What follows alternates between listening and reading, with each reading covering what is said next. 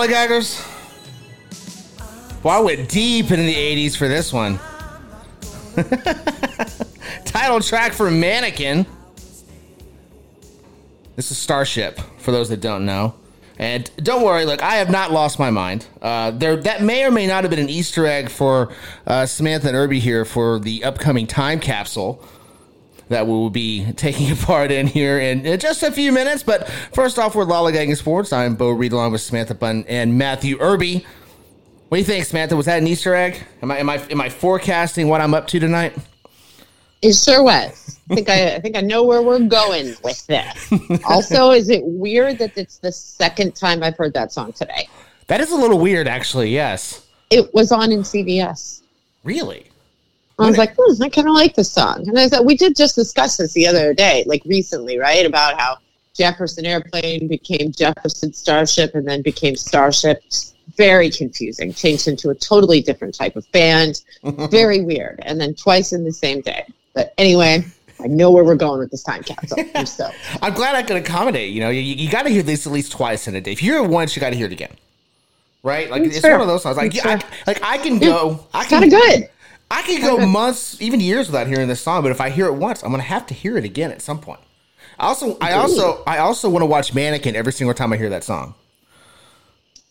I was not aware that it was in Mannequin, although I do have a vague idea of when Mannequin came out to confirm the year for the time capsule, but I actually have not seen Mannequin.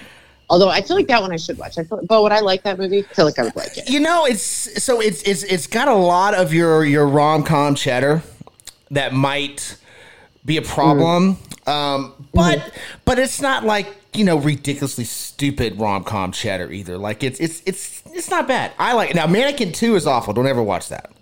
There's two of those? There's two of them, and don't ever watch it. Okay. But the first one, you know what? If you're in the mood for some good old-fashioned 80s rom-com cheddar, Mannequin's a good one. I actually enjoy Mannequin. Yeah. It's one of my favorite 80s movies. Right up there with Wildcats. Love Wildcats. All right. I think I'll have to watch this one. I don't mind cheese. I don't like sappy stuff. Cheese I can handle. See, it's not overly. I can do cheese. It's not overly sappy. I would probably like it then. Yeah, it's like I said, it's just got some good old fashioned 80s cheddar. Like it's 80s rom com. You know, I'm cool with that. You know, yeah. So it's also got some really interesting. Interesting set decorations. Let's just put it that way. It's like really takes you back to the 80s and neon everywhere in the mall. It will. Do you know, you know how I love a mall, especially an 80s mall. I will watch anything that is set in a mall in the 80s. I listen to Mall Wave on YouTube when I can't sleep. With the little videos that flash the pictures of old food courts. Yeah. You know? So I would probably love this movie, actually. I'll do you one better. This has the 80s department store. Oh, yes. I cannot wait. I might have to watch this tonight. Two of them. One of them is old school department store. Like we're talking like, you know, Neiman Marcus. And then you've got the hip, you know, this is the 80s department store. We're going to put neon everywhere. So you got them both. Awesome.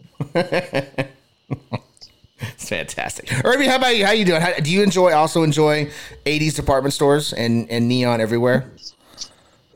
Not as much as you, but I won't. Oh, that's fair. But it is, you know, we just actually the last couple weeks we've been binge watching Stranger Things, and season 3, Starcourt Mall has got plenty of that. So that's in the mindset. That's there. So yeah, that's the double tab. Also, gonna go on a limb and guess that Mannequin is probably not our jar of dirt this week. Would I telegraph the jar of dirt that easily? Like really? Even if you did, I don't think I would guess Mannequin. You know, I could have really told you guys what the jar of dirt is in movies. I could have easily told you that with the opening audio, and you would have known immediately. But that's not fun. That's not near as much fun as you guys trying to figure out what the top movie was in this year. So, got that going for us. All right. Well, before we get to that time capsule, we've got all baseball on the show today, which is what we like on our show. We enjoy baseball. It's a baseball podcast. We'll talk football during the season, but we're in the off season now. And there's not even really anything going on in the NFL offseason. So baseball it is. Samantha, let's start. Once again, I feel like it's Groundhog Day because we are once again talking about the Oakland A's and Vegas. Now, here's the latest, and I'm still trying to follow the tea leaves on this to figure out exactly where the hell we are. But in exchange for extending the lease to the Coliseum, the Oakland Coliseum, in exchange for keeping that lease through the 2028 or until 2028, so that where their new stadium will be open in Vegas. Baseball in the city of Oakland are now negotiating a guaranteed expansion team. Am I reading this correct? Why don't you just make Vegas the expansion team? Because that makes too much sense. I don't get it. I mean, this is like nothing makes me madder than seeing like an adult having a tantrum being rewarded for it. And that's what this is, right? The owner is having a fit. He wants to move to Vegas because he wants to move to Vegas because he is unhappy with his relationship with the city of Oakland. Right. So he pitched a fit and he's going to get what he wants, even though it doesn't make any sense at all. Like, why on earth would you remove a team from there knowing expansion is coming? Knowing that. I mean, it has, I guess, some similarities to what happened with the Browns in that respect. Obviously, different situation for the reason behind the move and how it worked and all, but it's like, it's really weird. You say you want to expand baseball into other markets, then why would you steal somebody's team, crush the fan base, who are, by the way, probably going to be kind of reluctant to latch onto that new team because, surprise, they're mad at you. You stole their team. Like, I mean, this guy, you're going to let this guy walk out of town with a baseball team just because he feels like, right. I'm tired of it here. I'd like to move somewhere else and take the entire team with him. Like, no, then you make him sell that team and you tell that man that if he wants to do this so badly that he can bid on the expansion team. He sells the team in Oakland. The team stays there. He can, if he so chooses, put in a bid on the expansion team. If he has, in fact, sold the Oakland Athletics, and he can bid on whatever it is they're putting in Vegas, the feral cats can stay where they are, the A's can stay where they are, the press box possum can stay where it is. Well, let's hope nobody has to stay with the press box possum. We're going to assume there's going to be a new stadium there one way or the other, but this is just ridiculous. Like, stop rewarding adult billionaires throwing tantrums. This is crazy. I am actually kind of curious. I would like to see a poll. I mean, it's an election year. There's polls everywhere. This is a fun poll. Let's have some fun. Ask Oakland A's fans. Give them a scenario. Scenario A, the A's stay with current ownership in place. They don't move. Vegas gets the expansion team. Or B, this ownership group leaves with the A's and you get the expansion team with a fresh ownership group and more than likely a new stadium and all that. I kind of wonder how many would actually take A. I think everyone will take A. You think everyone would take A? I mean, imagine having to give it. You're not going to give up your baseball team just to get rid of a bad owner. Like, you think if somebody was threatening to move my baseball team, which I love more than most of my own family, and said, don't worry, we'll give you a new one. Like, F off, man. No thanks. Absolutely not. I wouldn't even have to think about it. I would think you'd get 100% no. I'm not. No. You want your team. Wow. When you put it that way, I could see that. Irby, how about you? What do you think here? A's expansion team. Don't ask me to think because logic is not in this equation. Like, we're not thinking here. There's nothing.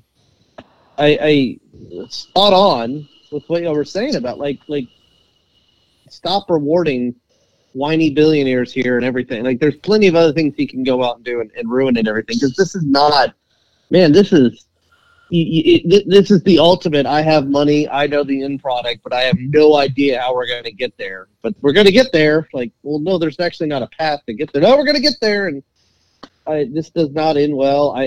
I was always one of the ones that was like, yeah, this seems inevitable that it will be the Vegas A's or whatever they're going to be called. But now I don't know. I can't say that for sure anymore. It's, now that you're tying this in with expansion and everything, golly, let's complicate this even more. Yeah, let's complicate this some more. Right? It wasn't complicated enough. Let's make it worse. I mean, is part of this deal, Samantha, going to be that the expansion team is going to be the A's and Vegas gets to rename the team? Is that going to be part of this deal? Well, I think if you do that, that's where I think it's tempting to say, yeah, get rid of him. If you do kind of what the NFL did with the Browns, where the original city retains the team's history, the team's colors, the team name, and all of that, then what do you care? Because it's still your team, right? Like you're just... You probably won't even have those in-between years where you won't have one the way that Cleveland did. So in that way, yeah, sure, you'll take it because you're still getting the A's, right? Like It's like, are you really that attached to any individual on that roster? Of course you're not, because they're not even trying to put real people on their roster right now. So I think that's maybe a little bit different. But also, like, can you see baseball getting it together and applying that kind of logic to this and, like, sorting it out that way? There's no way they're going to do that. Like, just, like, I don't know, the crazy billionaire, Gap guy, whatever he is, I don't know. Like, that guy's so petty and he feels so bad for himself that, like, there's no way that guy's going to agree to that. He'll do it just to spite everyone, like, just to be a dick. So I don't see it happening. No. I don't need it. Okay. Well, how about this? Let's have some fun then, right? A's in Vegas, expansion team in Oakland. All right. Where are we going to? How can we get the feral cats in here, Samantha? Because like if we're going to have a expansion team and they get a new stadium, we still need to have the cats, right? Like they have to come with this expansion team. Well, I mean, aren't we calling the expansion team the Feral Cats? That works, too. Like, I mean, I just feel like there's really not any other appropriate name to use. I mean, I could get on board with possums, but there is only one possum, singular, right? So Feral Cats really just works better, and they're really more embedded in the culture there. So I guess you just rename the team the Oakland Feral Cats.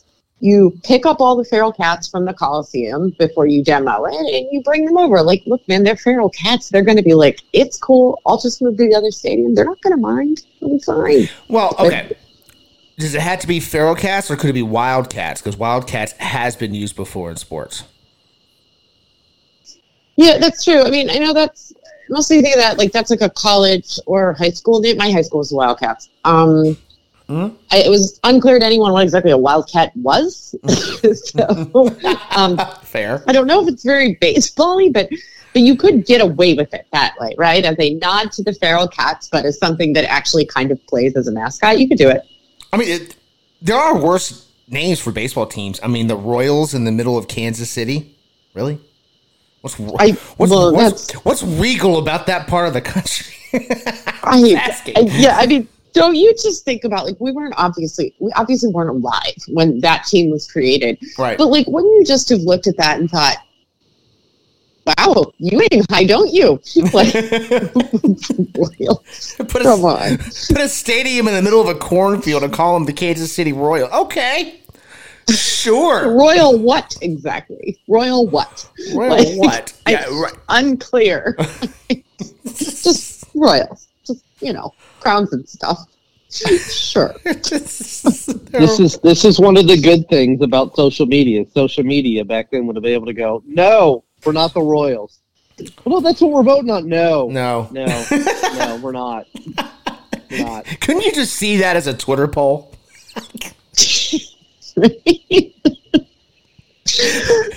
you can put that up against like those things that show up in like those name the snowplow contests, which were like they're always either like hilariously stupid or like really clever, and then somebody comes in and it's like Royals, and you're like, what? No. And the poor intern in the front office that came up with the name Royals just sitting over there kicking a can like, oh, nobody likes my name. Yeah, although, I mean, if we're being honest, isn't athletics also a pretty stupid thing to call your team? Oh, especially if you've got bowling balls on it. Yeah, I mean, athletics. Like, it's not really even the correct use of the word. I mean, it's like we don't notice it because we always say the A's, and the A's sounds fine. But, like, the Athletics, who have been around forever and have moved multiple times, it's like at no point did somebody, when moving that team, 100 years ago decide, this wasn't like the smartest thing to call a baseball team. Maybe we should reset this. Yeah, what is this going to be like their fourth or fifth city for the A's? Yeah. It's been very peripatetic. It's just that it's been so long since they've moved. Oh no. Oakland feral cats. It does kind of roll off the tongue. We're so used to saying it in other contexts. It does. I want to see the logo. That's what I want. I want to see the logo for this. Let Vegas said that stupid elephant, whatever the hell that means. Elephant. Don't. How dare you slander Stomper that way? Stomper's amazing. I just don't understand the athletics and an elephant. I don't. There's a story behind that, because a long time ago, I'm not going to tell the whole story on the podcast because it'll take forever, but when we bought the team and talked about, you just bought a white elephant. So they put it on there as a joke. Oh. That's where the elephant comes from. It's been around since they were in, I believe, Philadelphia. So there is a reason for Stomper.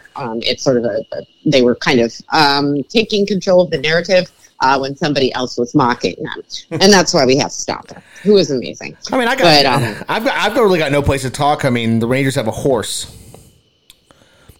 Yeah, which I don't think. Well, I mean, no, but they did, the Texas Rangers rode horses. Okay, I mean, we all hate Captain, right? But I do understand what the logic behind it was. I don't know, Irby. I don't think there was much logic in that one. I think they just picked the first one that showed up. Well, no, look, the horse makes sense. It's just the actual mascot of this horse. It's the specific horse, right? It's not a horse mascot. It's the captain. Yeah. It's Captain. Looks like he fell out of a Disney cartoon. He did fall out of a Disney cartoon. So let's put him back. Right? He's on the cutting floor of Disney. Now somebody just saw it and said, "Oh, this would be good for a baseball mascot." No. Yeah, he's Bullseye from Toy Story. Like every time I see him, I want to go, "Ride like the wind, Captain." He does look like Bullseye. Yeah. All right. Well, speaking of falling out of a Disney film, let's talk about Boras and Ricketts, because this is going to be rather. It's actually kind of interesting because Samantha, I think on one hand Ricketts is trying to challenge Boras, and on the other hand, Boras is like, okay, we got another one. Everyone tries this, forgetting the fact that Boras represents a lot of the high quality talent of baseball. You either work with them or you don't sign good players. Right? That's where we're at with Boras. We've been that way with Boras for the last, 20 years, 30 years. Like, what is going on here between these two? Yeah, I know part of what Ricketts is upset about is the way that Boras Corp goes about doing business. And some of his complaints, I think, are very legitimate, and some of them are not. And again, it's really hard to, side with the billionaire owner. I'm sure Scott Boras is a huge pain to deal with, right? But the player is not, and you want the players, right? And you understand why the player wants money, and you don't want to spend money, so we get it. There are, sure, of course, opposing agendas here. The agent is the go-between. But I think some of what he is saying is valid. He talked a lot about Boras refusing to speak to his GM and trying to go right to the owner, which we know why Boras does this, right? It's because owners are stupid, because they don't know what they're doing, and they're the guy who signs the checks. So, and I understand why Ricketts is saying, hey, you're undermining my GM. He conducts business on our behalf. You speak to the person who conducts business. So I get that part of it. But the part where he's just, we're waiting for them to come to us, yeah, but they told you what the threshold was. If you're unwilling to meet it, they're going to go somewhere else. So the price is not going to come down. That's just not how it works. We've talked about this with Boras before. It's who blinks first, and the person who blinks first is never Scott Boras. And you can hate it, and you can say, okay, I'm not willing to pay for this guy. But if you want to put together a good team and you're willing to put some money into it, sooner or later you're going to have to work with them. And I don't think this is doing either side any favors getting into this. And it also puts Cody Bellinger in a really bad position.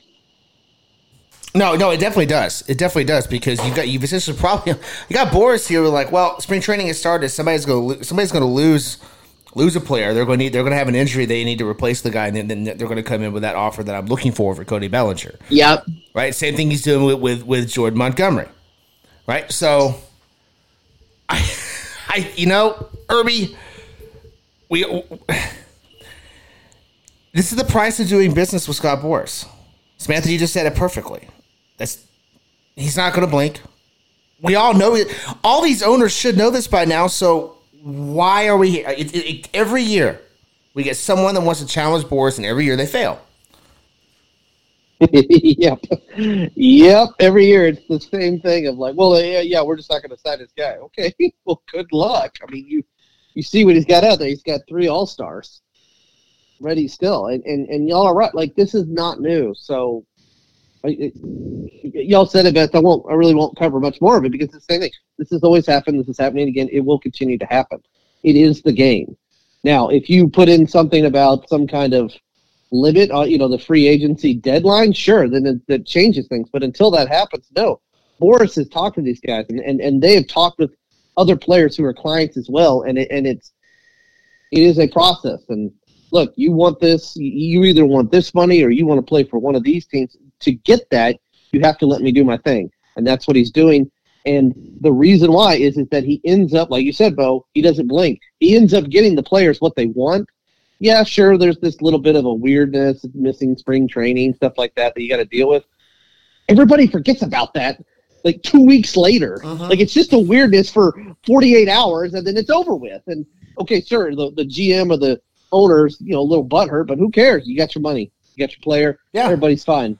Like, winning fixes everything. So you got your guy and everything. So, no, it will get resolved with these 3 players.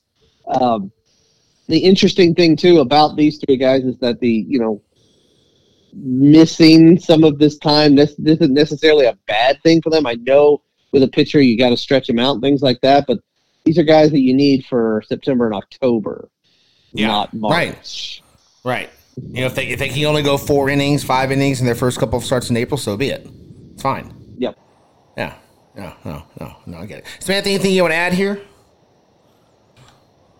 No, I'm good. Okay, well, this next guy is not okay. We got to talk about Anthony Rendon. I know a lot of people talk about this, but I mean, we've talked about this already on the show before. The guy just hates baseball. And, it's a lot of fun to make fun of him and pick on him for this and that, but I mean, you're the Angels. You just lost Ohtani. You still got Trout. You still have Rendon when he wants to show up and play. But you're also at this point, Samantha, as a team, as an organization, where you're going to have a lot of young, impressionable players coming across your lineup card over the next few years as they try to, I guess, try to build around Trout. I don't know how much Trout has left in the tank where they can even do that over the course of the next few years, but that's where the Angels are as an organization. It's not like it's a veteran club and it's going to stay a veteran club that could just ignore Rendon and his antics. There's some young players coming up that he's going to be the veteran presence on the clubhouse for, which if I'm an Angels fan, if I'm a part of that organization, that terrifies me. Oh, absolutely. I mean, you want that guy gone, right? Like, I don't want someone who doesn't want to be there. Like, this is appalling to me. Like, I feel like I'm to the point where I just hate this guy. And it's amazing to me that people will cherry pick things out that he said and defend him using the logic that, like, well, it's okay to not love your job. And it's okay to prioritize other things. And I thought, wow, that is really, really a twisting of the narrative here. Yeah. Mm-hmm. Because if all Anthony Rendon had said was, my priorities in life are faith and family, those come before baseball. And if I find that I can't dedicate enough time to both, then I'll have to quit baseball. I think we would have gone, okay, dude, good for you. That's fine. And if you feel like it's doing that way, you should quit. But you'll notice he hasn't quit, right? He's collecting a check. And I think there are ways to say that where you can say, hey, this is how I feel about it. But the way that he has approached this isn't just about the interview that he just gave this week. This is about a series of comments that he's made where he has been sneering and contemptuous towards the sport and the people who are involved with the sport and the people who love that sport. And I'm sorry, but if you're going to go around and disrespect the fans who pay to see you play baseball, the other people who rely on you as a teammate, the people who are paying your checks, not that I care about somebody disrespecting Artie Moreno in most contexts, right? But and maybe most importantly, the people who are working their asses off just for a chance to compete for a roster spot. And you're going to sit there and say, I don't really want to do this. In fact, I'm going to phone it in half the time. And that's the other thing. He's not saying, I don't love this, and then giving 100% anyway. Then I guess we'd all just roll our eyes and go, okay, Anthony, you don't need to tell us about it. But he's not. This guy's phoning it in all the time. And he's getting aggressive and combative with reporters who are just doing their jobs. Yeah. So right. If you're just doing a job, Anthony, then you better respect that other people are doing their jobs too. And that includes the people who are paying you and the people who have to stand beside you on that field. And not to mention all of the people who, go to their jobs to earn money so they can come and watch you play baseball. I just think it's disgusting, and I can't believe people are defending this and acting like this is just, he has a healthy work-life balance. It's like, no, he doesn't. And also, by the way, I would love to know how much time this guy really spends parenting his children and working at his church. Because I'm willing to bet it's not enough time to say, I just don't have time to have a job. And guess what, buddy? Everybody else does that stuff too, and they still go to work. So I don't want to hear it. I think it's obnoxious and disrespectful. And there are ways to communicate something like that are fine. The way that he communicated it, absolutely not fine. I want this guy gone. I want him out. I agree. And probably the biggest take I've seen in terms of defending him is, he wants his family's more important than baseball. What's wrong with that? Well, a lot of things are wrong with the way he put it. Just like he said, I'm not going to rehash. Yes. I'm not going to rehash what you just said. But I will say this, Irby. I will say this. Baseball has seen its share of divas. Okay. Barry Bonds, Alex Rodriguez. There's been a lot of them, right? A lot Chris recently. Sale. Thank you, Chris Sale. Chris Sale, yeah. Tim Anderson. Babe Ruth, funny, but still a diva. All right. Ty Cobb, there you go. Ty Cobb, right? We've had the game has Pete Rose, all right? Divas everywhere. Pete Rose is still a diva, but he's actually funnier now, which is interesting. I don't think I've seen one though, Irby, that takes that villain mantle and seems to be proud of it. Not quite like this guy. Like he's not accidentally putting this out there. He didn't just wake up, grab a shower, and while he's in the shower say, I'm gonna be an ass today.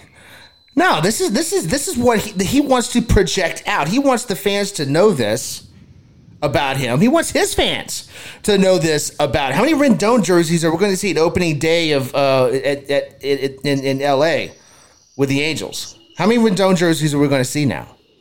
He's doing this on purpose. He doesn't want to talk to the press. He doesn't want to sign autographs. He doesn't want to do any of the goodwill ambassador things that players need to do. The ones that are the high-profile players. This is part of your job. He wants to talk about his job. That's part of his job. He doesn't want to do it anymore, so he pops off to the press. Yeah, I'm about to give you a Mike Gundy. Well done. I was going to say the same thing. I was about to yell, come after me. I'm a man. Yeah.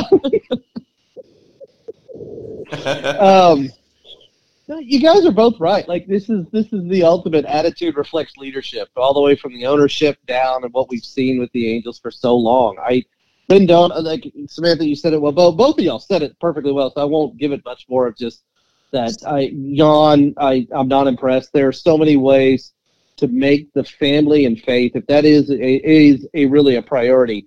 We could sit here and just list numerous examples of people in a more celebrity life where they find that balance and how they talk about it. This is not it. It's not a crutch, and that's what he wants. He wants it as a crutch. Is that if it truly is an issue, Anthony, you can't spend time with them, then stop playing. It's that simple. But the way he went about it, no, not impressed.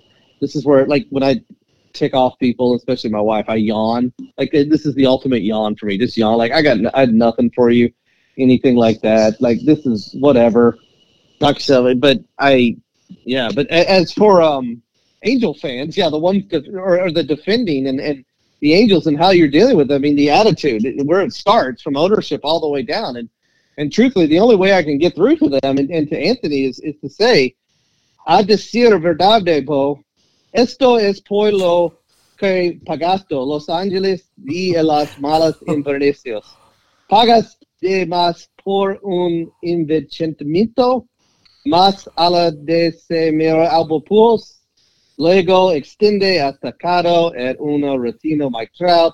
A continuación, entrego mucho dinero para Shohei hasta que si tiene sentimiento que ahora esté atrapado pagando a un hombre de la isla del otro a Charles Barkley. No soy un modelo a ciego para su regalo. Lo siento, Ángeles. Calente apaga el hombre. There's that Texas Spanish that I'm so proud of. Every time, do you speak Spanish? I speak Texas Spanish. Texas Spanish. Was that pay the man at the end there? Is that what that was? Shut up and pay the man.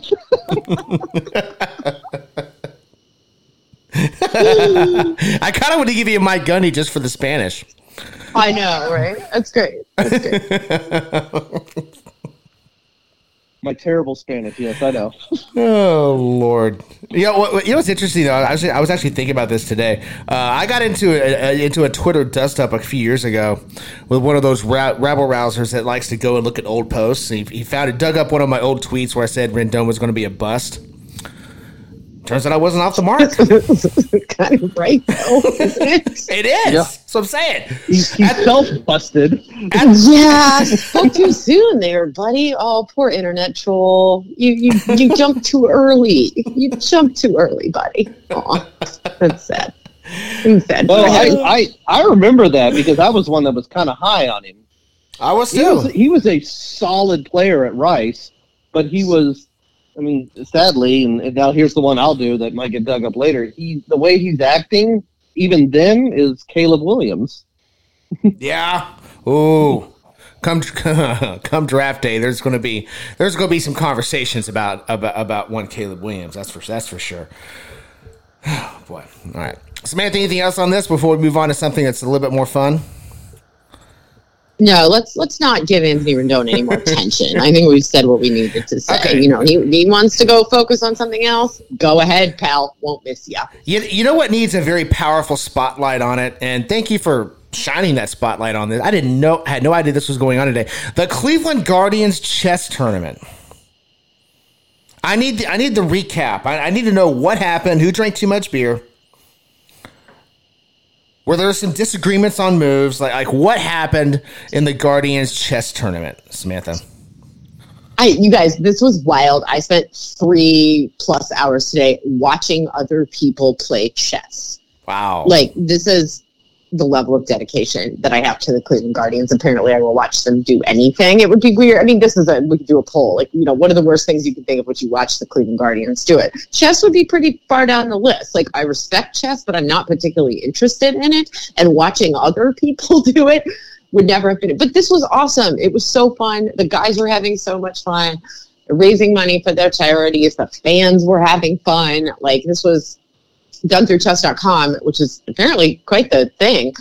It's got like 2 million chess people are like, duh. But, you know, you have to understand that, like, I, as a baseball person, like, showed up there and was like, oh, okay, this is fun. I don't understand anything we're doing, but it's fun. But, I mean, hats off to the Guardians and particularly to Stephen Kwan, who organized all this and who was also sort of the person who spearheaded this chess movement in the Guardians clubhouse for putting this whole thing together. I thought this was going to be very, like, you know, low tech, like, we're going to stick a camera in the corner and watch people play chess on their computers. But I mean, they had commentators on it who were very good, by the way. So just really impressive. They had, you know, Gabby Cruz, who's a ballpark host for the Guardians, came in and kind of acted as a sideline reporter. It was great. So love this. I mean, the Guardians are like the most lovable baseball team that has ever existed in their current iteration. They're probably not the most successful, but my goodness, are they the most likable team that's ever been. I can't think of another. I'm sure I'm terribly, terribly biased on that. But I don't care. No one will ever convince me that that's not true. But, and they talked a lot too. It's interesting to hear them talk about how they think it helps them with baseball and how it's really bonded them as a team. And, if you're a Guardians fan, you've been following along this whole time. This isn't really new to us, the idea that they spend so much time playing chess. In fact, one of the things that they do frequently during the season on their off days is go and play against the chess club at John Marshall High School. So super cool, sort of community outreach that they're doing. And, Quan, of course, was the guy who was super into it at the beginning, started teaching some of his teammates in the minor leagues and then teaching players at the major league level. They almost all learned from Quan. So super, super cool. Plus, it was just hilarious, man. Austin Hedges drank 20 beers during the course of this chess tournament, which is probably the first time anybody has ever gotten so blasted during a chess tournament that they could not finish. He had to forfeit his last round because he had to go take a nap. It was absolutely hilarious. So on brand for Hedges. We love that. Talking trash, all these guys. Shout out to David Fry, who was a replacement for Scott Barlow at the end of this and got just absolutely smoked. But in his defense, he wasn't prepared to be there. Tristan McKenzie's got a custom mitt that looks like a chessboard. These guys are super into it. It's awesome. It was so fun. Great way to kick off spring training. And also one of the weirder things I've seen a baseball team do promotionally that actually worked. But just awesome. So fun. So much fun. Irby, I think I would actually pay to watch Austin Hedges in a chess tournament if beer is involved. I think I would pay to see that. As long as he's having a shotgun of beer per move. Okay, that could get ugly really fast. But hey, I'm all for things like this. This goes back to what we just talked about with the issue with the Angels, where attitude, leadership. The attitude is reflective of leadership. This is great that a new management and everything, new steps forward. Like you are allowing this stuff. It is silly. It is funny. It is engaging with fans, which helps as well. But you know what it's also doing? It is bonding the team together. Yes. Bonding players together. And that's all you really need. I mean, it can be this simple. And I say this as somebody, and Bo, you're there with it. We just went through a World Series run listening to Creed. Mm-hmm. You know what? Whatever the frick it takes to get the job done. I think in that instance, go for the gold with the F-bomb, buddy, but sure. I can label it as PG-13 this week. It's fine. Yeah, well, PG-13, you technically get one per movie. But whatever, that's beside the point. But no, the bonding, Were you saving yours for the time capsule? Wow. No, it is. I am all here for anything bonding. That is the beauty of it. I'm not taking away from any other sport, but it's baseball. I love that bonding. Here's what I need, Samantha. I need you to report back if you start seeing a hand signal after singles and doubles and any hit. Right, that's not a home run. A hand signal that is a nod to chess. I need to know immediately when you see one of these. Chess-related hand signal. Okay, I'll keep an eye out for that. Last year we were drawing the heart. Right. That was we were drawing the heart in the air.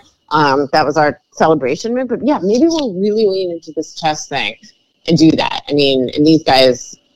So I will report back to you if I see anything like that. Yeah. But yeah. I just want to touch really quickly on what Irby was saying. It's I think the most important part of this is that these guys are clearly really, really good friends. They really love each other, and that can end up mattering. I mean, we knew this before, right? We knew it when they traded Sabali. It was like a disaster. They all freaked out. These guys are really, really deeply bonded. I mean, we have pictures of them during the All-Star break going to Target together. Our entire outfield was together in a Target because apparently they can't even go to Target without each other, which is awesome.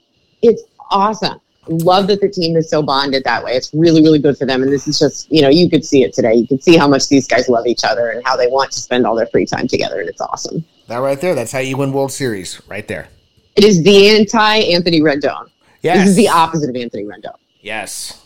Anthony Rendon would be shunned on that team. Well, he'd be shunned on all the other teams. And I'm not. I think most teams. Yeah, probably not anyone but the Angels. I'm not even sure that the Angels don't. I mean, does this sound like a player Ron Washington's going to want to put in his lineup card every day? I don't know. Oh, I can't wait to see the first time when Wash finally hits the ceiling on that. I feel like it's going to be in April. Yeah, I don't think it's going to take long. You know what? You go home. Like, you know, Wash has no time for this. None. No, absolutely not. And it needs to be in the field. The Angels are in the third base dugout, and he just some lazy ground ball misses, and Wash just storms out there, wailing on him, drag him off the field. He's so great. Like that dust up between Billy Martin and Reggie Jackson in the dugout, something like that, where a camera can get on them when they're in the middle of this. Because that's what I need in life is with Ron Washington cornering Rendon or it was Lou Piniella and that relief pitcher in the clubhouse where they actually went at it. I'm blanking on the reliever's name. Wait, this was a Mariners incident, right? No, I think it was the Reds. It could have been both. It's Lou Piniella. Yeah, I'm not sure then. I don't remember. I'm not sure. But I could see that happening. Yeah, I could definitely see that happening. All right, one more before we get into the time capsule. We've had our first car casualty of spring training. So this is also going to serve as a friendly reminder. You're parking outside of a baseball field. You may want to park behind the plate and get a few rows back because you don't want to walk out after watching some scrimmage play, watching some practice, getting a couple autographs, and your back window is gone because a baseball hit it, which happened at Cardinals camp today. You know, it never ceases to amaze me, Samantha. Like people. It's like they think that the ball is magically going to stay in the park.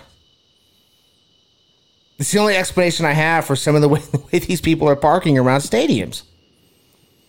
It's weird to me because like in a major league stadium, you're not going to have this, right? So, but we've seen this happen at minor league parks.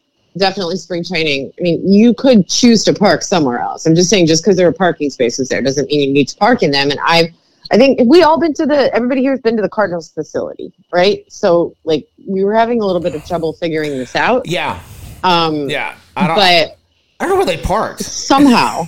I don't even understand why anyone was there, really, because it was like the first day of full squad workout. There was no game, obviously, at this point. So I'm not exactly sure what was going on with that. But like my question for you guys is like, on some level though, would you be honored if someone hit your car? Because I think that I would. Yeah. Like I would be like my mom was talking about this and she was like, could you get him to take the windshield out and like preserve it with the ball stuck in it? Because she's like, I would hang that on my wall. I was like, it's a good idea. I would hang that on my wall too. That's awesome. That's genius. Like your own personal fathead. Yeah, exactly. Exactly. And because you know the team is going to pay for whatever damage was done. You're getting a free ball. Like, I don't know. I mean, I know it would be a pain, obviously, but like I would be just a little bit honored, especially if they could preserve that windshield for me and I could hang it on my wall like an art piece. I think so. I think so. I mean, it actually isn't overly expensive to have a windshield or a back window replaced anymore. So I think I would rather have a signed bat and I'll just replace the window myself. Me too, actually. It's not that hard, and you don't have to. It's not like you have to leave your car for a week for something like that. They can do it in a day. Yeah. So. Yeah, you can. I think I'd let him hit my car. They'll even come to your house and do it for you. Oh, well, that's even easy. See, okay. It's a breeze. Now we're discussing, would you let a baseball player hit your car? And it turns out the answer is absolutely yes. Yes, I would. I'm not going to speak for Irby, but yeah, I would. Yeah, I would. Well, Irby, I mean, are we unanimous on this? Would you let somebody hit your car? Anyone but Rendon. Fair. That's fair. Okay, let's think about the. If Rendon did it, suddenly my neck's hurting too. Agreed. Yeah. Okay, hang on. Let's do the math on this. Now, this is rather intriguing. You might actually have more people parking where they could get their car could get hit. Let's do the math on this. What is the going price for, say, a Josh Naylor or a Corey Seager signed bat? I mean, we're talking $250, $300 at least, if not more, right? Yeah. So okay, a windshield, a back window will cost you maybe $100. Yeah. Especially because And that cost is going to be covered too. So really it's your time, right? Because you know the team's paying that bill. They will take care of the bill. So it's really, what is the cost of your time to get that repaired? It's less than a bat, right? Yeah. Plus the awesome experience of explaining to people that it was your car that got it. Like you could dine out on that story for years. Right. Yeah. So, but I mean, but even it's even worth it. It's even worth it too. That what if it doesn't even break? Like if it just like dents the hood, something like that, where you get the money from the team and then you're like, I'm not even gonna fix it. Why? Because it's worth it driving around. You can get that fixed? No, man, that's a Corey Seager foul ball. I ain't touching that. Yeah, but even if you do a straight trade where like you tell the team, I'll take care of the window repair. I just want a signed bat from the player that hit it. You're still saving $200 on the bat. Yep. So I don't know. Maybe to be honest, because again, I don't know where this guy parked around the Cardinals' spring training facility. Samantha, you don't either. Maybe he had the inside track, and this is what he wanted the whole time. Or she. One of them wanted it. I mean, maybe. It wouldn't have occurred to me, but now that it has, now I'm thinking about stuff like this. Like, now I'm thinking about, the problem is, I'm running into a problem here. Because we are doing spring training this year. Very excited, taking the family out. Can't wait. Mm-hmm. But we will be in a rental car, right? Because obviously I don't live anywhere near Arizona, so I can't drive my car there. So it's not going to work the same way if they hit your rental car, right? Do they have to know it's a rental? Well, I just mean, I don't know that you would necessarily get, like, you don't get, like, what Irby was talking about, for example. You can't drive it around and be like, guess who hit that, you know? And I don't know that you necessarily are able to, like, you know, take the broken windshield for yourself. Like, not to mention the fact that you have the hassle then of dealing with the rental car company. So I think that the way that to do this is that it has to be a spring training that's within driving distance of somewhere like you personally can take a car that you own. Otherwise, it doesn't work. But with that rental, the glass, like your little minions, you know they're going to be scooping up that glass and putting it in their pocket. Like, yep, that's Lars Newtbar glass right there. I was confused for a second, like half a second. I was like, I have minions? Like, where are they? Why aren't they more helpful?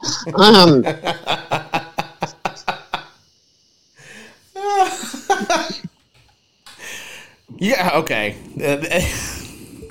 We just took a baseball hitting a back window in spring training and turned it into like a nice long segment. So good job, us. That was.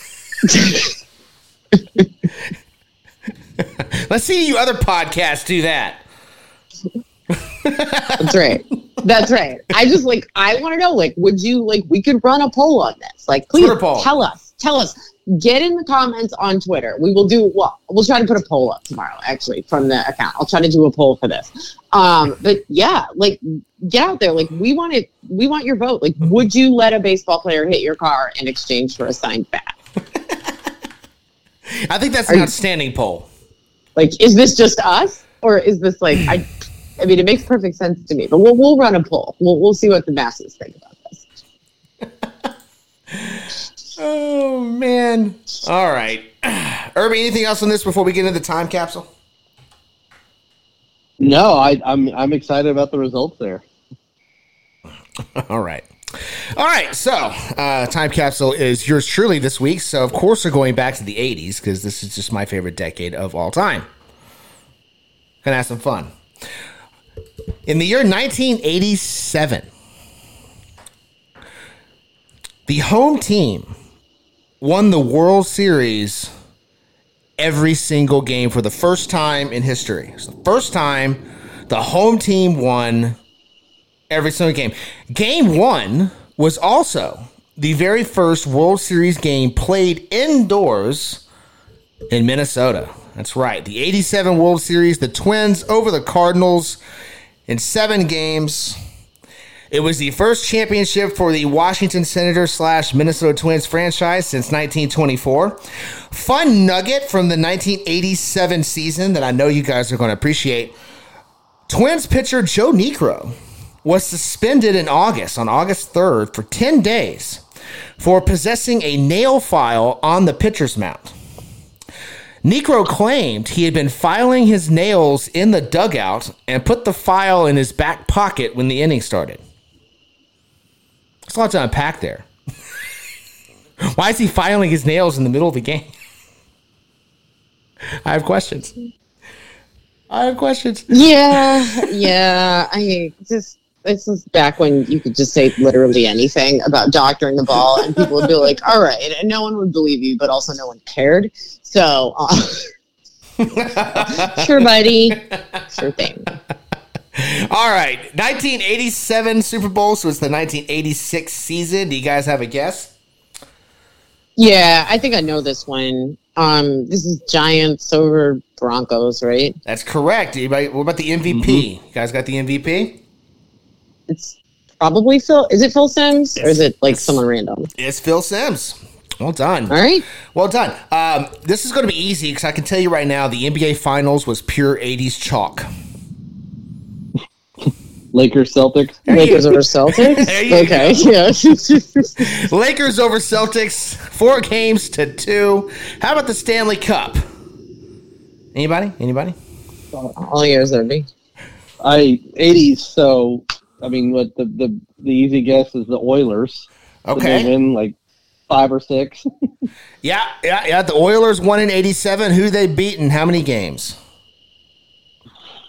They beat someone in the Eastern. I don't know. Sure. Boston, Pittsburgh, Philly. Like I can just guess at this point.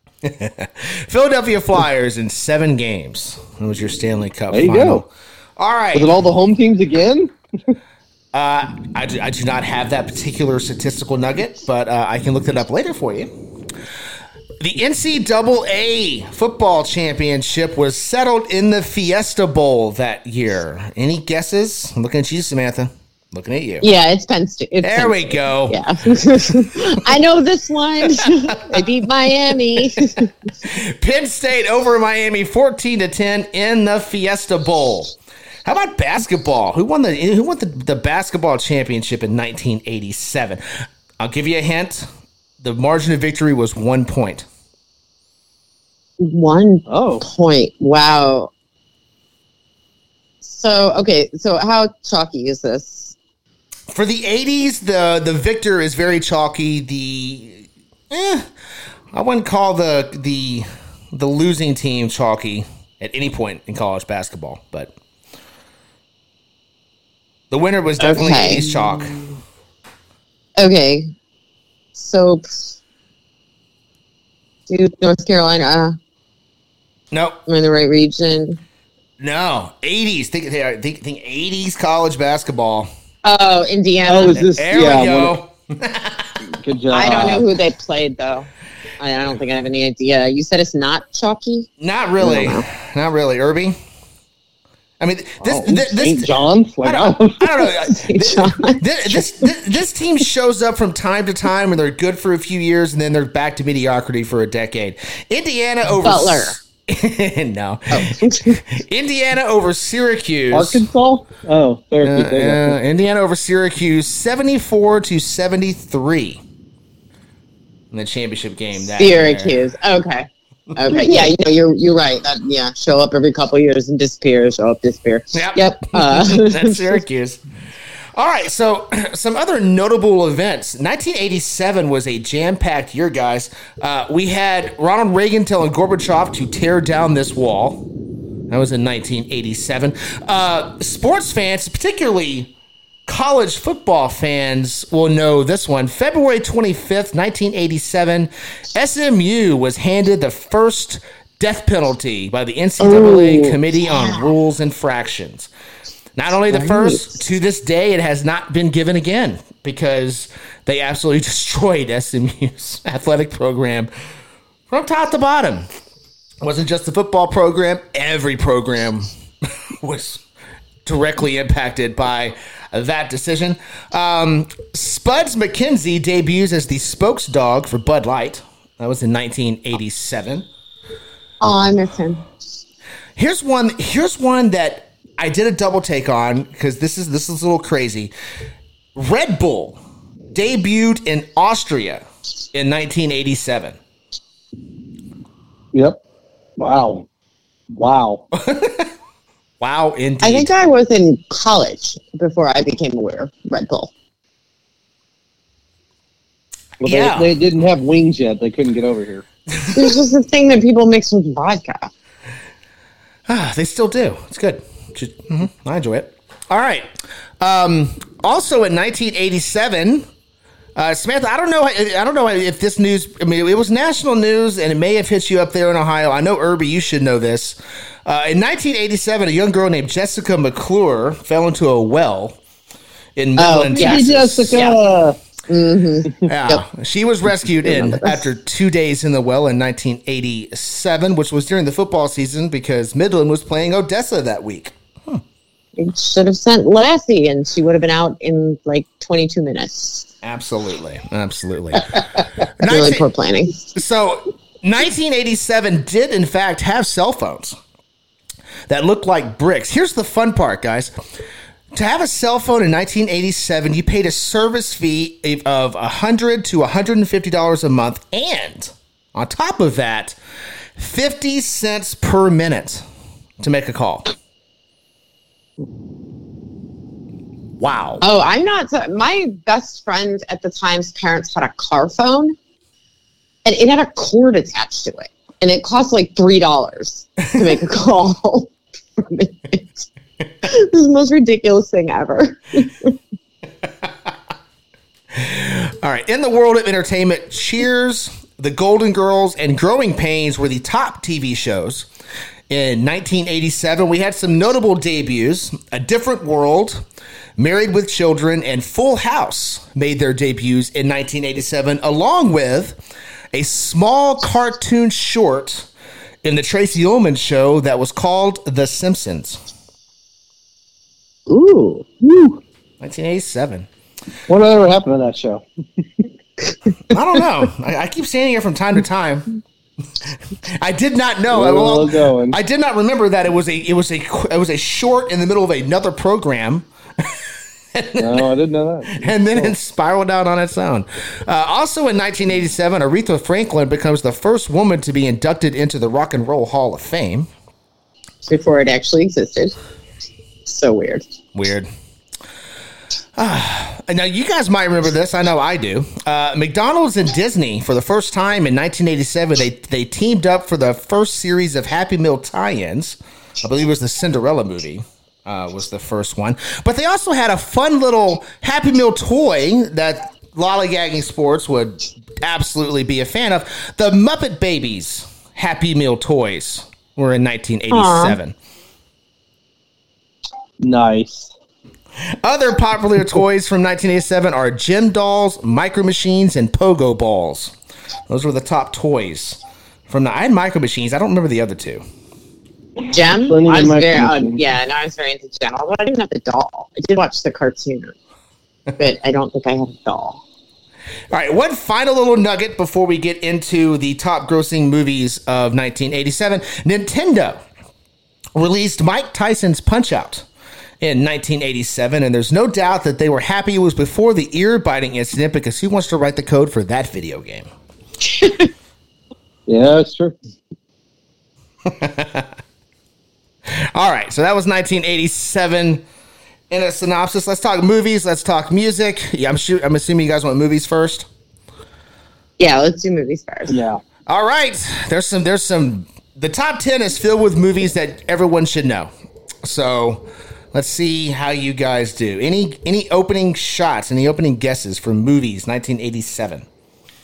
I'm going to take a page out of your mom's book and go with Lethal Weapon. Ooh, Lethal Weapon comes in at number 8. Number 8. Whoa, that is lower than I thought. Thought that would have been higher, but I'm just happy it's there and that I got the year right. Okay. You know, I'm assuming Mannequin is not in the top 10. No, Mannequin is not at the put that out there. Mannequin is 21 this year. Oh. Okay. Yeah. But Lethal Weapon was released March 6th, and it brought in $65.2 million. Okay. Wow. So I'm going to also throw out this is one of my favorite movies. Kevin Costner, Sean Connery, The Untouchables. The Untouchables, number 4 in 1987. Nice. $76 million, released June 5th. I'm thinking RoboCop. RoboCop was a good guess, but it was number 14. How about Dirty Dancing? Number 16. Oh no, Irby, I'm you. You. Look what's happening to me.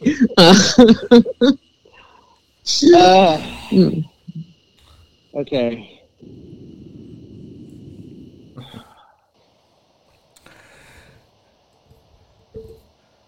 It's so much harder because we wouldn't necessarily have been exposed to it, because when you're little kids, you know what I mean? Like by the time you're like middle school age, like you can like pick up an Entertainment Weekly and you will see all the movies, you know, even if you don't actually go and see them or watch them, like you're aware of them. Like we were so little for these ones in the 80s that like you're not necessarily aware of anything that either your family didn't own or go see, or that you haven't like seen a trailer for. But it's hard to pinpoint the year. You know, it is. Yeah, that's why especially the mid '80s. Like they all run together for me. Yeah, it's difficult.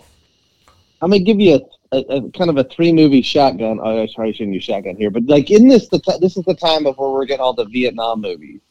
Apocalypse Now, Full Metal Jacket, and Platoon. Irby got number 2 with Platoon.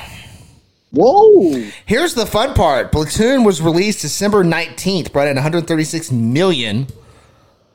It was number 2 in 1987. Haven't seen it, which should surprise no one. Okay. Let's see. All right. You guys are doing really good, though. So far.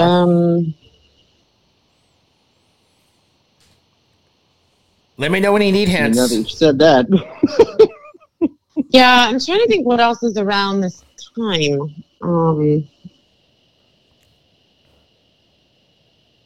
There's Harrison Ford in here. Where are we at on like Harrison Ford? Oh yeah, he's got to be somewhere. Action movies. Not in the top 10. Not in the top 10. But you would think he'd be somewhere. That's for sure. He took a year off for Faith and Family.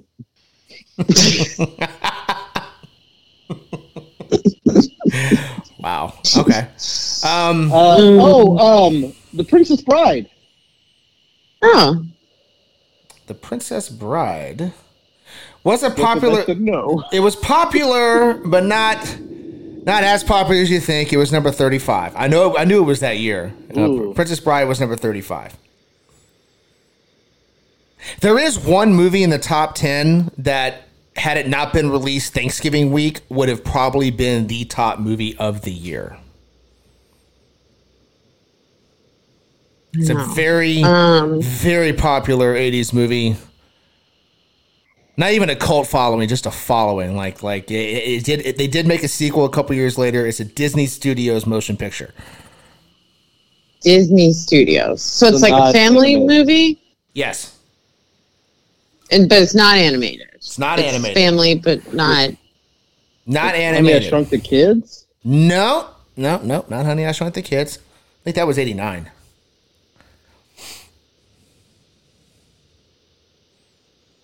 Ooh.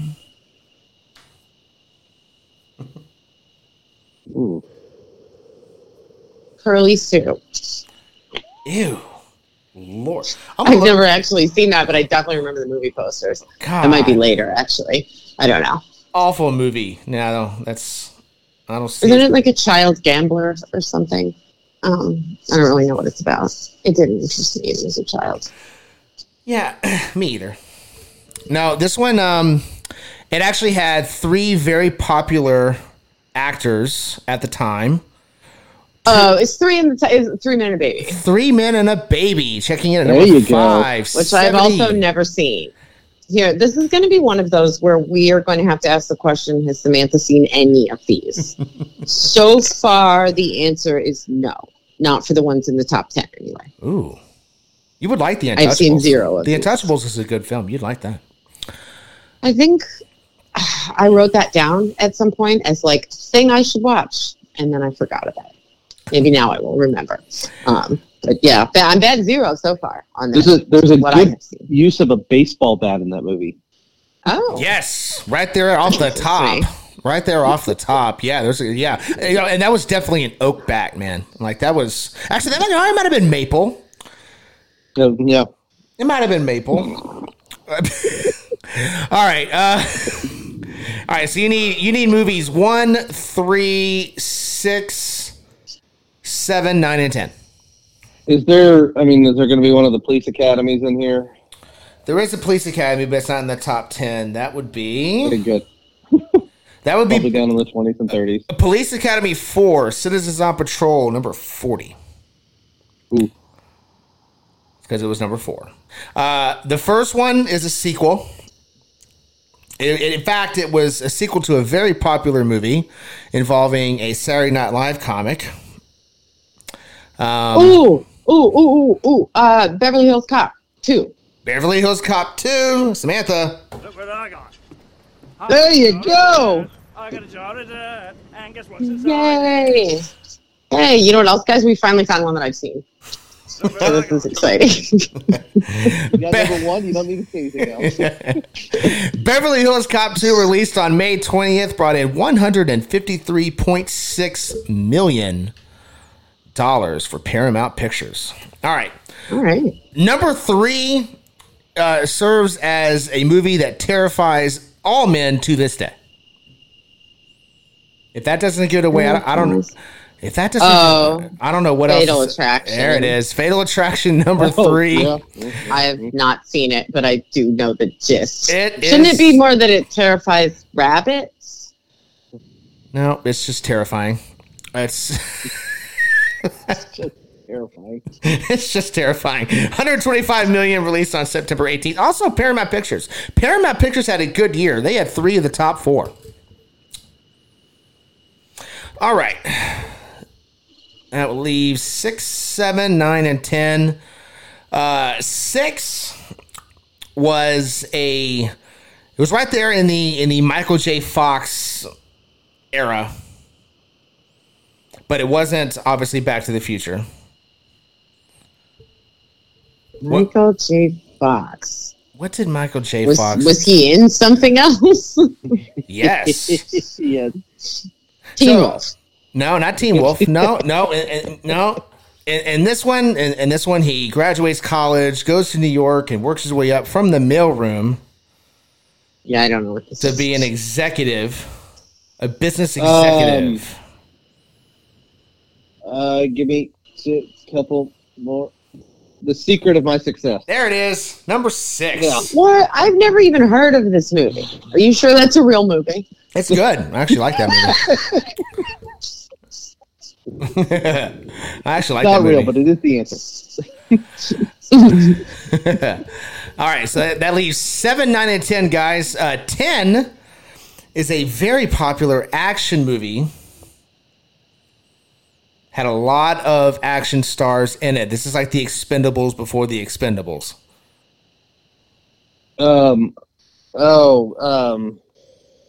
What we Commando or Predator? Predator, number 10. Predator. 59.7 million, released June 12th. All right, guys, let's leave 7 and 9. 7 was the first of 2 movies that had Emilio Estevez and the guy from Jaws. Can't remember his name now. Robert Shaw? Which guy? I'm thinking, Roy Schneider? no, the other one. Richard Dreyfuss? Richard Dreyfuss, thank you. Yes. Richard Dreyfuss and Emilio Estevez did 2 movies. This was the first of the 2. I don't think I know what this is. Middle Is it days. like an action movie? It is an action movie. It's Richard Dreyfuss was in an action? it's an action comedy. I don't know what it is. It's an action comedy. Action comedy. I got nothing. I don't know. All right. On August 7th of 1987, Stakeout was released. Starring Emilio Estevez and Richard Dreyfuss. $65.6 million. It's a great movie. You guys ought to look that up. That's a good one. That's a good one. I think I'm going to pass, but thanks. All right. That leaves number 9. Now, I have not personally seen this movie. But I will give you this synopsis according to Box Office Mojo. Three single women in a picturesque village have their wishes granted at a cost when a mysterious and flamboyant man arrives in their lives. What? The Craft? This is The Craft. Wait. Hocus Pocus. Wait, so is it kind of that same genre? I think so, but I don't know for sure. Yeah, Cher's in it, and Michelle Pfeiffer. Yeah, I think I know what this is. I haven't seen it, but The Witches of Eastwick. There it is. Yes, thank you. The Witches of Eastwick. Yeah, that's number 9. I have seen one of those, you guys. 1 out of 10. One. With me and Eddie Murphy. But it was number 1. True. All right. Some other honorable mentions. Crocodile Dundee, the original, the OG, number 13. RoboCop, 14. Dirty Dancing, 16. Disney re-released Snow White and the Seven Dwarfs. That was number 18. Irby, you mentioned Full Metal Jacket. That was number 19. Mannequin checks in at 21, followed by also a quirky comedy called Roxanne. That's number 22. Spaceballs, Mel Brooks' classic. Woohoo! Number 24. Planes, Trains, and Automobiles, a Thanksgiving classic, was number 29 in the year it was released, but it was also released Thanksgiving week. Cult classic Adventures in Babysitting was number 32. Oh, yeah. The Princess Bride was number 35. The sequel to Revenge of the Nerds 2, Nerds in Paradise, was number 37. Instead of just 1. Wow. Really should have. I hate to admit it, but I also watched 3. Lord, no. And I have not seen any of those. At 3, it's no longer revenge. Another re-release from Disney, Lady and the Tramp, at 68. Three Amigos was number 71. Number 73 was Superman 4, The Quest for Peace, which is the dumbest name I've ever seen. The Quest for Peace? Oh, my God. That literally sounds like, hey, we got to have the title win in like 2 seconds. What do you... Oh, Quest for Peace. Done. Sign it. Five the Mouse made his trek to New York in 1987. He was number 82. Wow, that was all the way down there? Yeah. Wow. It was also released November 21st. But still, 13 million. It's, Okay. Another not a Vietnam movie, but it's another war movie. Heartbreak Ridge, number 90. Broadcast News, number 96. And to round all of it out, Overboard was number 100 in 1987. Hey, Overboard's good. I'm sad it was that far down. The ones before that, like, you could have been making them up and I would have no idea. But I do like Overboard. I am curious to see what... I'm curious. So you've seen 1 in 100. Wow. Obviously I've seen like Dirty Dancing and RoboCop. Yeah. Too. Like there were at Snow White. There were a few in there. But yes, 1 in 100. So I bookended. It's great. Okay, so this is actually kind of fun. Number 102 is My Life as a Dog. It was released to one theater. But somehow made $8.3 million. Wow. Okay. Yeah, the wife paid $8.3 million to watch it. Samantha, this one's for you. Teen Wolf 2, and we're spelling 2 T-O-O. Teen Wolf 2 was number 103. I don't know where there was a Teen Wolf 2, but I did enjoy the first Teen Wolf. Okay. Huh. All right. Let's get into music. one of you better get at least one of these. I would say that the movies didn't really help us. Not really, no. Living on a Prayer. Number 10, Living on a Prayer, Bon Jovi. Thought that was going to be number 1. No. Is there any other Bon Jovi up there? There is not. Not in the top 10. However, I can tell you that number 1 is a very annoying song. Very annoying. Annoying. Doesn't help. It's very annoying. It's been used in a lot of movies, and it was overplayed on the radio, and it sucks. Okay, let's go ahead and get out of the way. Nothing gonna stop us now. That was number 5. I was waiting on one of you to get that. I mean, I dropped that on pretty heavy. Samantha, Samantha, number 6 is a song. At least the name you should know, because our friends, the girls from Bewitched, also had a song by this name. Oh, okay. So C'est La Vie. So that's the Robbie Neville song. Yes. Then. Good job. Good hint. Okay. Yep. All right. Very, very different sounding from the Bewitched C'est La Vie. Very different song. I would really hope so. Not a remake. Wait, can we come back to the annoying one for a second? I have a question, because I might have a guess for this. Is this a band where like the band is good, but this song is bad? I would say so, yes. Okay, so is it Walk Like an Egyptian? Look what I got. Woo! Yes! I got a jar of dirt, and guess what's inside it? Yes, the Bengals missed on this one, even though everyone loved it apparently in 1987. Oh, it's so bad, though. Yeah, I mean, I love the Bengals. I think the Bengals are awesome, but that song was bad. Really bad. Just awful, yet somehow was number 1 in 1987. Wow. Oh, man. Okay. I had a bad feeling. As soon as you said it's really annoying, and I was like, oh, I think I know what this is. Oh, Susanna Hoffs, you almost never missed, but you missed so big on that one, and it ended up being the one everyone loved. Yikes. Yeah. Wow. You know what? Sum up America very quickly. Just there it is, right there. Yeah. Like, yes, you are extremely talented. Give us your worst product, and we'll promote that one.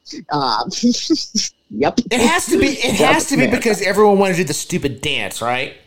I'm sure that's why. Yeah. Like. Yeah. No. Hard pass. Hard pass. Hard pass. All right. All right. So you got 1, and you've got 10, and you've got 5. So you still need 2, 3, 4.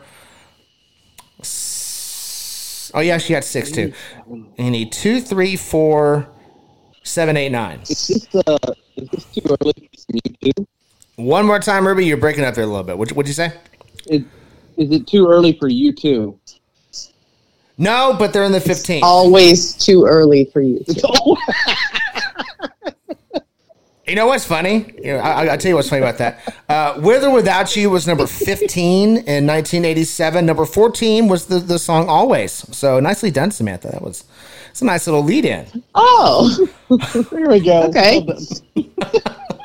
2. Oh. Is there hang on now. So if you look at it, it's Always With or Without You. It's fantastic.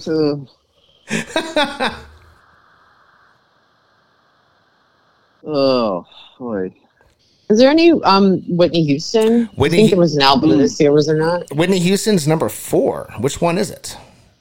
So it's either How Will I Know or I Want to Dance with Somebody. It's I Want to Dance with Somebody. Number 4, Whitney Houston. Yay. All right.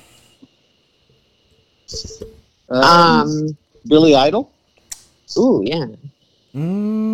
Billy Idol checks in number 19 with Money Money. Are we too early for Debbie Gibson? Ooh. No, but she's number 26 with Only in My Dreams.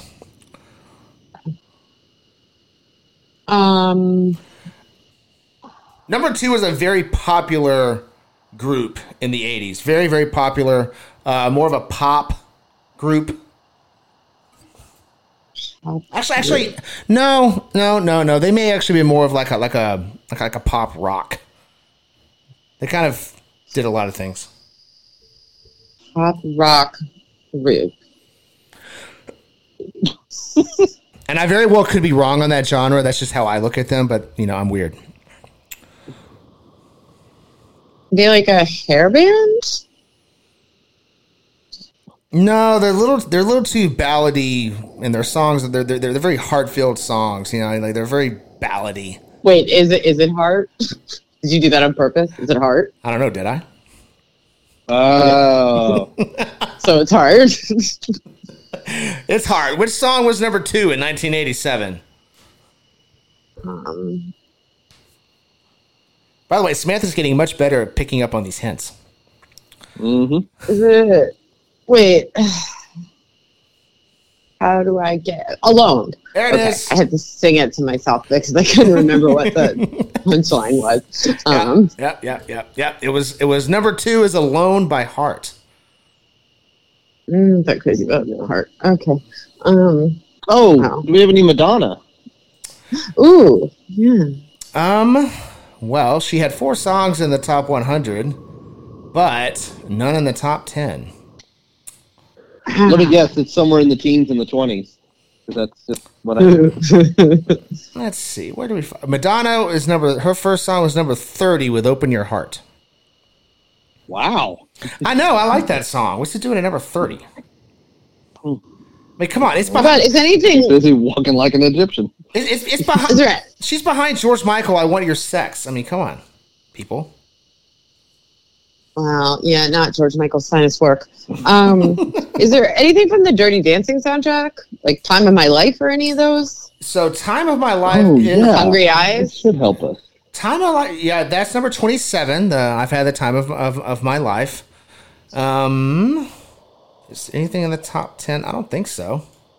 No, Eric Carmen, "Hungry Eyes" or anything like that. No, which is really stupid that he's not up here with that one. That's one of my favorite songs from the 80s. Yeah, it's a good. He had a couple good ones. He went to the high school next to mine, actually. Fun fact: Eric Carmen, Rush High School. There is one hair band in the top 10. One hair band. Okay, Def Leppard. No. Should be, but Poison. no. Yep. White Snake. White There you go. Snake. Warrant. White You Snake. want me to go back? Oh, is it Here I Go? Here I Go Again, number 7 by White Snake. All right. All right, so you need 3, 8, and 9. That's what you need. 3, 8, and 9. I have no idea on 3. Uh-oh. Yeah. Great. I can't say. I may have heard this song, but I don't remember it. Is that a hint? No, it's really not.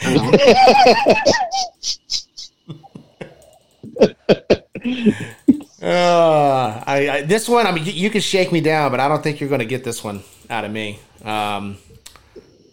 Okay, so I'm going to guess the song is called Shake Me Down, but I don't know a song called Shake Me Down. Shake Me Down? What? Nope. Is that the name of the song? Actually, that hint would work for 2 songs in the top 10. No, number 3 was Shake You Down by Gregory Abbott. No idea. Who? The governor? Who is Gregory Abbott? I don't know. That's what I I've was trying never to tell you heard of guys. this person. Wow, I wonder what that is. I don't even know what genre. I don't want to know. Gregory. Okay. Shake You Down, Gregory right. Abbott. Okay. I think I'm going to be able to help you, Samantha, since you're doing all the heavy lifting here. Thanks to Bo's last one there, is Bob Seger's Shakedown. That's number 9. Well done. Picked up on my Ooh, hint. good job. Nicely done. All right, that just leaves 8, which... I know that song. I don't know Shake You Down. Or Shake Me Down. What did you say? I was really stuck on Shakedown Street by the Grateful Dead, which is obviously much older, so I wasn't going to get used there. Did they re-release that?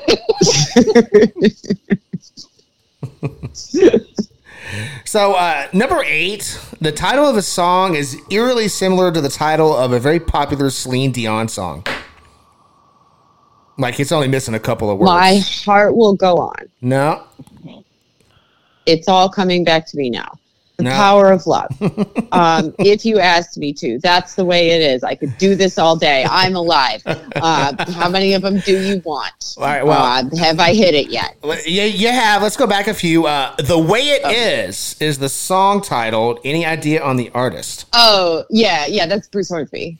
Yeah. There you go. Bruce Hornsby, The Range. All right, cool. Doesn't sound much like the Celine Dion song. It's the same title. Again, Nope. much like Bewitched and that Bewitched thing is going to haunt us forever, Bo. We're going to be haunted by this forever. Yeah. Somebody is going to bring it up at one of our funerals, probably whoever dies second. Oh, absolutely. Yeah, that's terrible but true. Terrible but true. All right, so some honorable mentions here. At number 12, 1987 was the year that Wang Chung told everybody to have fun tonight. That was number 12. Wow, that is not a good song. No, okay. It's not. One of my personal favorites, and I don't care who judges me for it, Tiffany, I Think We're Alone Now, number 18. Oh, Tiffany.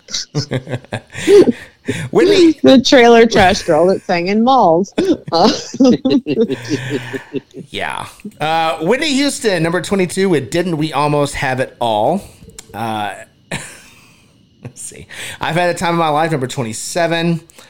Peter Cetera with The Next Time I Fall, number 28. He's saying that with Amy Grant. Yep. Amy Grant, that's right. Wow. Oh, yeah, that's a deep cut. Wow, I'm surprised. All right. Forgot about that song. Lisa and Cold Jam got Lost in Emotion. That was number 31. Ooh. Kim Wilde, You Keep Me Hanging On was number 34. I legit looked to see if I had this song for the opening audio, but I didn't have it. I think I liked that song a lot as a small child. It's a good and song. I can only explain it by the fact that I think because I watched a lot of MTV and I was, very into aesthetics as I still am. And I really liked her hair. I don't know why. It wasn't like particularly special looking, but as a small child, I really liked her hair. Well, there you go. There you go. Number 43 was You Got It All by the Jets. Another one of my guilty pleasures. Okay. Huey Lewis and the News took a little break from Back to the Future and did Hip to Be Square. That was number 49. Irby. Yeah. One of my all-time favorite bands to this day. Love me some Huey Lewis. Irby's favorite band, the Chicago Transit Authority, came out with Will You Still Love Me at number 50, but at that point they were in fact just Chicago. They would have been just Chicago, yeah. Ran out of letters. You can't try to spell it. We've really been through it with that band. Number 60, Sign of the Times by Prince. Number 61, Cyndi Lauper checks in with Change of Heart. Mandolin Rain, number 65. See, now I actually like that song better than the other Bruce Hornsby song that was in the top 10. Mandolin Rain. You know that one? I don't know if I know that one.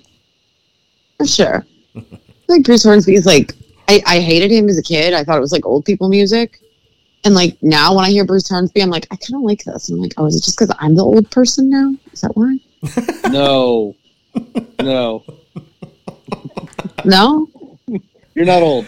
All right. No, but I mean, am I old enough to like the things that I thought old people were into when I was like, Yes, in elementary school? Yeah, I mean, So. think about when we were kids, we thought that 40 was like the ultimate old age. Like at that point, you're just dead.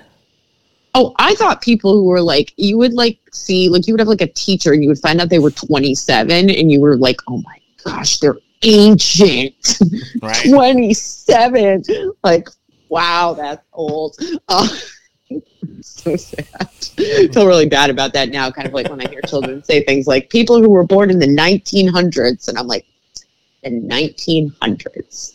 Wow. All right. And at number 72, Gloria Estefan and the Miami Sound Machine warned us that the rhythm was going to get us. That was number 72. Oh, it did. Herbie. It did, didn't it? It sure did. They got me. I'm pro Miami Sound Machine. Very pro Miami Sound Machine. Should have named one of your sports teams on that. Soccer, that would have been great. Miami Sound Machine. I have a bucket list item that I want to see Miami Sound Machine live in Miami before I die. Or That's a probably good. before they die. I'm about to say, I think I'm gonna, change that around a little bit. All right, number 96, and what I think is a very underrated ballad, Kenny Loggins saying "Meet Me Halfway." That's number 96. I'm a big Kenny Loggins fan. I approve of that take. big on Kenny Loggins. Love me some yacht rock. Yeah. Number 98, the Beastie Boys told us we had to fight for our right to party. That was number 98. Wow. In 1987. Oh, why is that so low? I loved that song. Irby, I told you the story about the hippogriff. Yeah.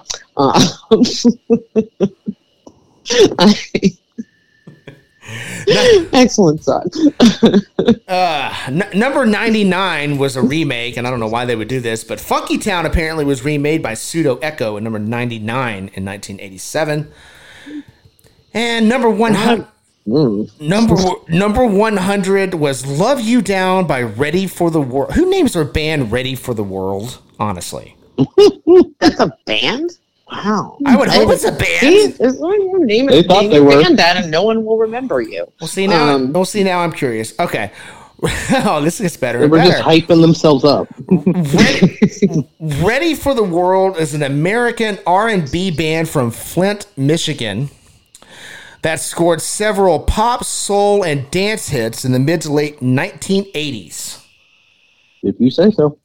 Let's see. I mean, I believe you because I think that's probably verifiable, but their first album was also the name of their band, Ready for the World. It got the highest it got. Its peak position was on the U.S. R&B chart at number 3. So there you go. If you had said, do you know what Ready for the World is? With no context, I don't think I would have picked band as the answer. But okay, sure thing, guys. Sure. All right. Ready for the World. Oh, looks like their best song was actually called Oh Sheila. Oh, I know that song. I thought that was Prince. So did I. 100% thought that was a Prince song. That is hilarious. I am so dumb. Wow. That was released in 1985 and it reached number 1 U.S. Billboard Hot 100. Okay. Wow. Yeah. Wow, indeed. I have learned a thing today. So that was 1987, guys. Crazy year. A lot going on, including Ready for the World and their top 100 song. Barely. I know there's somebody out there somewhere who loves that band and doesn't understand why everyone's forgotten it. I'm like, I don't think I knew that in the first place, man. Like, Ready for the World. That is, it doesn't even sound remotely familiar to me. But great time capsule, though. Great job. That was fun. That was a blast. That was. Any comments on 1987 before we go? Go Penn State. There you go. Yeah. There you go. Good way, Dan. All right. Well, that's going to do it for us. But before we go, wherever you're listening to the podcast, give us a like, subscribe to the show, leave a review. Look out tomorrow because there may or may not be a poll about baseballs hitting your windshields on Twitter. So, keep an eye out for that. We'll see how everyone else feels on the subject. But for now, we're out of here. Until next week, we got spring training baseball starting this weekend. So, you know what to do.